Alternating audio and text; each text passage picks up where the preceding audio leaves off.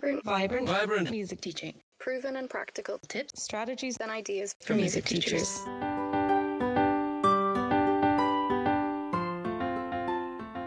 You're listening to the Vibrant Music Teaching Podcast. I'm Nicola Canton, and today we're talking about whether you're charging enough for your music lessons.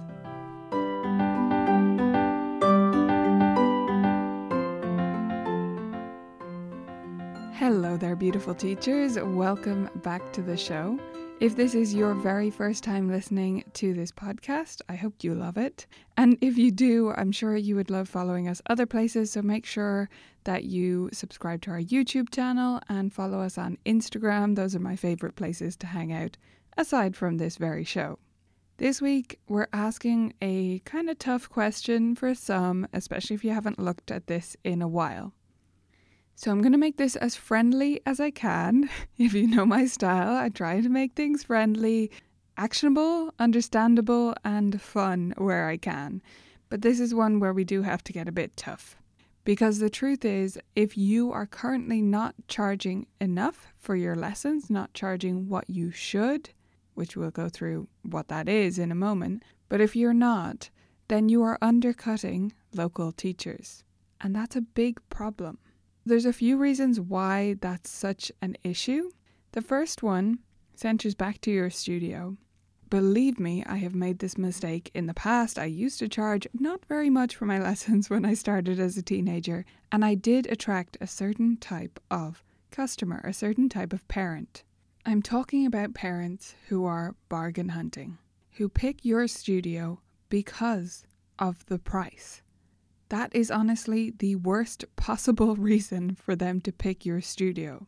I would prefer they pick my studio simply because it's close rather than because it's the cheapest, which, by the way, it's not anymore. The reason this is such a problem is because if people join your studio because they are bargain hunting, because they just found you when you were the cheapest one, they're going to want to push that as far as they can. I am speaking from experience here. And this is not against anyone who's on a lower income or anything like that. I have found no correlation between these two things. I'm not talking about low-income families here. I'm talking about people who seek out bargains at any cost. I'm also not judging you, by the way, if you like to find great bargains on, restaurants or groceries or fun stuff. That's quite different to what we're talking about here. We're in an education business. And if people choose us because we are the lowest price, then it communicates to us and to themselves that that's the most important thing about this, is to get it at the cheapest price. You will find that these customers, they often have plenty of money, will then try to push your policies, not pay you on time, ask for discounts for various things, or even push back when you raise your rates a tiny amount in the future. These are not the people you want in your studio. Above all, though, it's not the best marketing strategy in the world. It's actually the worst one. And it's not just because of who you're getting, it's because it's a really lazy marketing strategy. Having low fees communicates your value. And if it's your only way of marketing to be the lowest price in your area, it's not the best way to attract new students, and it's not going to attract the new students you want. This, for some reason, reminds me of something about memberships. So I run a membership called Vibrant Music Teaching, and because I want it to be as awesome as it can possibly be, I do a lot of training and learning about memberships, running memberships, etc., etc. And one of the phrases that comes up from one of my favorite people in the membership space is that your retention strategy needs to be more sophisticated than hiding the cancellation button. Have you ever been part of a membership or a subscription where you just could not cancel it? You had to apply and fill in some fancy form and then email them and da-da-da-da-da-da-da. Something like this happened to me recently, and it is so frustrating, and it made me never want to go back to that service. Now, what does that have to do with undercutting the rates in your area? Well, it's similarly unsophisticated, just lazy. And I'm not accusing you of being lazy if you do have low prices. I understand why you went for this. Maybe you were new to teaching, maybe you felt you weren't as qualified as everyone else, but if you undercut by a lot, it's just going to attract the wrong type of people, and it's not an effective way to build your studio anyway. The other side of undercutting is that it devalues our industry. I didn't start with this because I think you should charge a good rate, a reasonable rate, and at the market, within the market range in your area because of your studio. I think you should put yourself first in this regard. However, there's a bigger thing going on too. If you undercut, and if people are undercutting all over the country and really charging bargain basement prices for lessons, it sends this general message to the people who see those prices that we are not worth very much. All of us, all around the world. I didn't put this first because I'm not trying to put the weight of the world on your shoulders. That shouldn't be the primary reason, but it is a secondary one. And it's the reason why this conversation is a bit awkward, because what you do affects my studio, even if you are on the other side of the world. You know why you should charge a proper rate. But what should you be charging? How do you know if you're charging too little?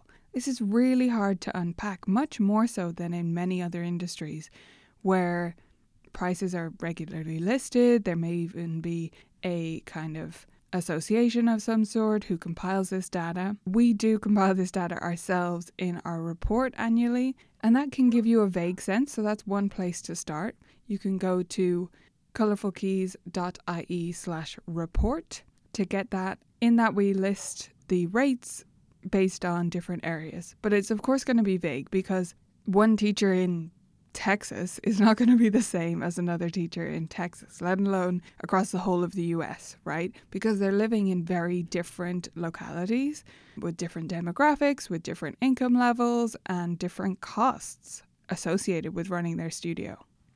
However, at least looking at that will give you some sense. Like if you're under the lowest rates on our report, you're charging too little.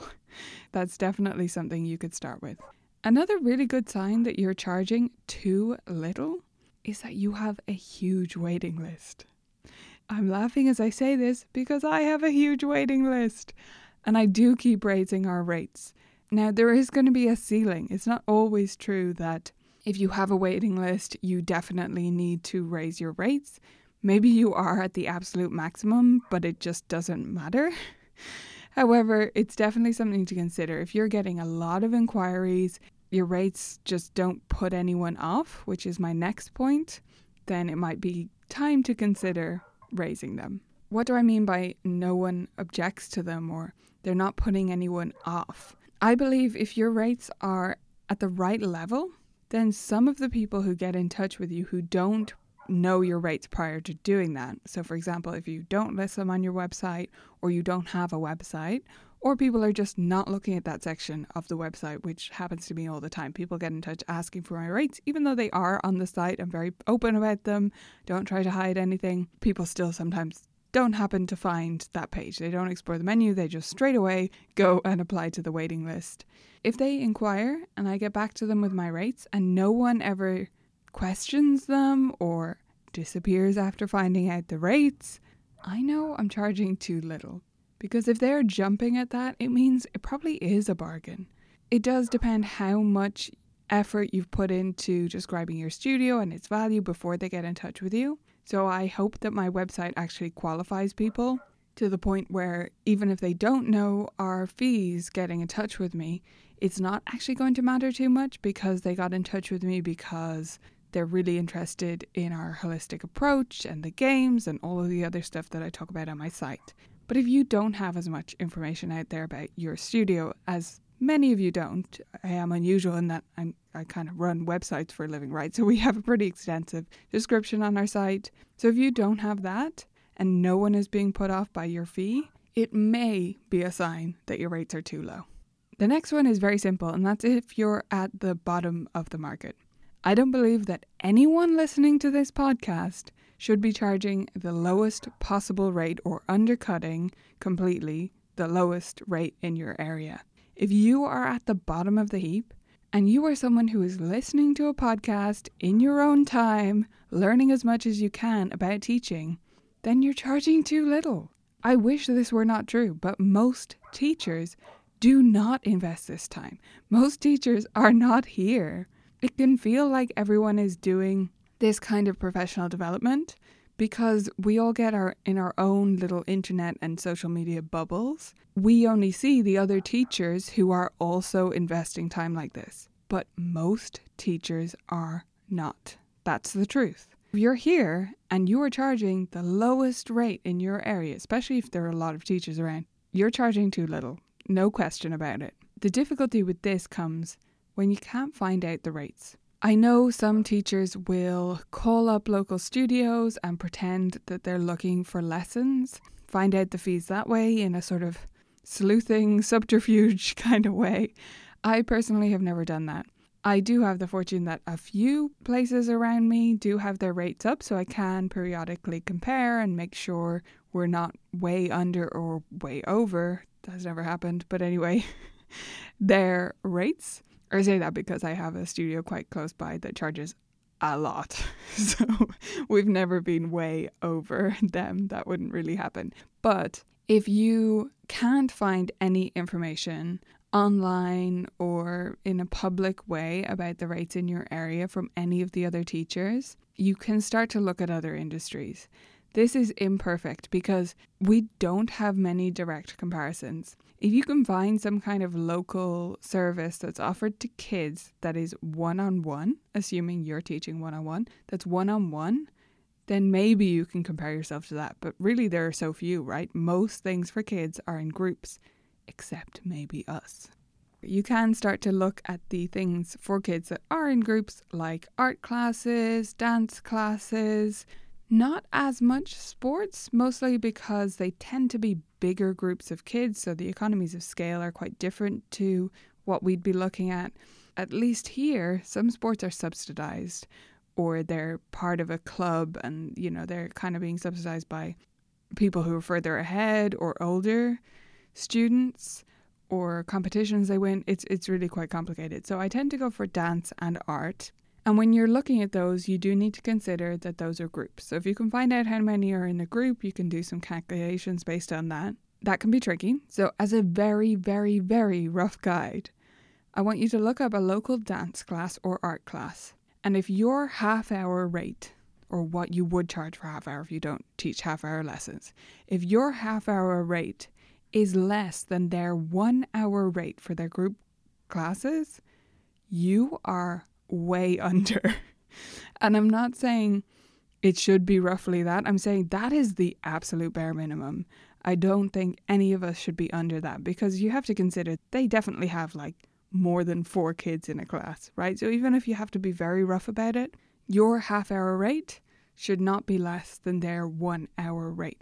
And you'll be surprised at how much some of them will charge. We have separate resources about how you make changes in your studio. We have a blog post that's very popular called literally that, how to make any change in your studio. You can look that up if you're curious. However, I wanted to briefly go through how you could raise your rates if you do find that you're undercharging for your lessons. The first thing to do, of course, is to calculate your new rate. If you are way under where you want to be, so calculate your ideal rate. If you are way under that, you have a decision to make. You can either jump to that new rate or you can step. I've got a word of caution for you about stepping. It often is the more tempting option. Many teachers are kind of people pleasers and they really don't want to annoy people, right? By suddenly jumping up in price. If you do have a big way to go, you need to consider how small or how big those steps are going to need to be. And especially if you're listening to this at the time it comes out, inflation is a huge factor here, right? So if you are just charging a rate you're happy with, you still need to be increasing your rates every year to keep up with inflation. That's true no matter what your rate is right now. So to be able to step up to a new rate, you're going to have to increase by quite a considerable step each year anyway. It's still going to annoy some people who were very price conscious. I would think that if you have a big way to go to your new rate, you're going to have to be increasing by like 10% minimum each year to get there in a few years. Calculate what that would be for you. But it might be worth just taking the jump. The truth is that if there's a big disparity, the people you have now are not the correct people for a studio with your new fee. And some of them will be. Some of them will stay with you no matter what because they just love what you do. So if you want to try and retain them, you can do several steps over several years, but there's still going to be fairly hefty increases if you've got a way to go. Before you start any of this, I want you to do a second calculation. So you figured out what your fee is going to be. Now figure out how many students you can lose and still net the same income per month or per year. How many students can you lose and still make the same amount? Work that out before you start any of this. Because if you are making a big increase, the truth is some people might quit. That's the truth. That's what you're afraid of. And it's true. But if you know in advance, okay, well, I can lose 5 students and I will still make the same amount. Yes, I'm going to be brokenhearted to lose those students. Yes, they might be some of my favorite students, and that sucks. But it is a step I need to make in my business. Income-wise, I can lose this many. And then even if you lose a few more than that, you kind of have a little bit of self-assurance that it was okay. You're not actually down that much in terms of income. And the next student you bring in at that new rate is worth so much more than your previous students were. And look, I know, even hearing me say a student is worth so much more might make some teachers crawl in their skin, right? Because we value people and we love teaching them music. But if you don't run an effective business, for all the reasons I talked about before, then you're not doing a good service to them at all anyway. So once you have your new rates and you have your little self-assurance cushion ready with the number of students you can lose and still make the same amount of money, that is when you can start to inform people. I recommend you do this, if possible, a few months out from making the change. Now is really an ideal time to do this. If you're in the Northern Hemisphere and you're going to be starting a new school year in August or September, this is a great time to make the change because it's going to be for the new academic year. You're going to be able to inform them with enough notice that if they want to go get a different teacher who does charge bargain basement prices by September, they can do it. My favourite way to communicate this is to send out the fees along with your enrolment form for next year. I'd also recommend charging a registration fee along with the enrolment form and having parents return it to you a couple of months before the new year. This will ensure that you save the place for them, and it'll mean that they really mean it when they give you back the form rather than just filling it in and then bailing at the last minute. If they're going to put their registration fee down and etc., they're also more likely to properly look at your new fees that you've sent to them. Along with this, say it's attached to an email or if it's a written document, you're going to not apologize and not justify these new fees. You're going to simply tell parents, these are the new fees for the upcoming year and here's the enrollment form. Please fill it out by July 15th. Thank you.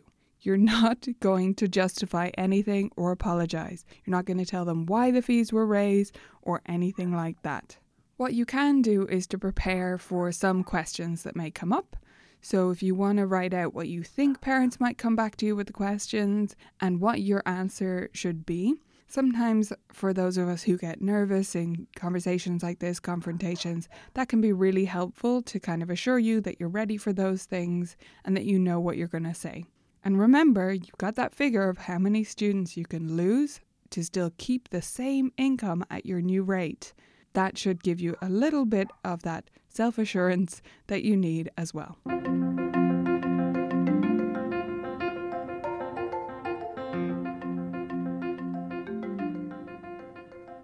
Your one thing this week is to do some market research and be honest with yourself about what you would charge if you were starting fresh in your current location. So if you had the same amount of teaching experience that you currently have and the same qualifications and were going to live and work in the same place, what would you charge if you were just now starting fresh with your studio?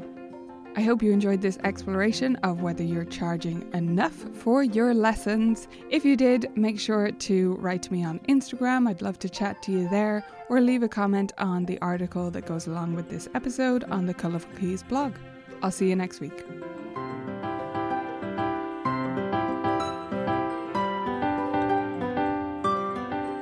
One of the awesome benefits for Vibrant Music Teaching members is that they get an exclusive member magazine every month. This magazine brings together our blog articles in a way that is digestible and super actionable. If you want to become a member and get the magazine as well as all the other benefits, you can go to vmt.ninja to sign up.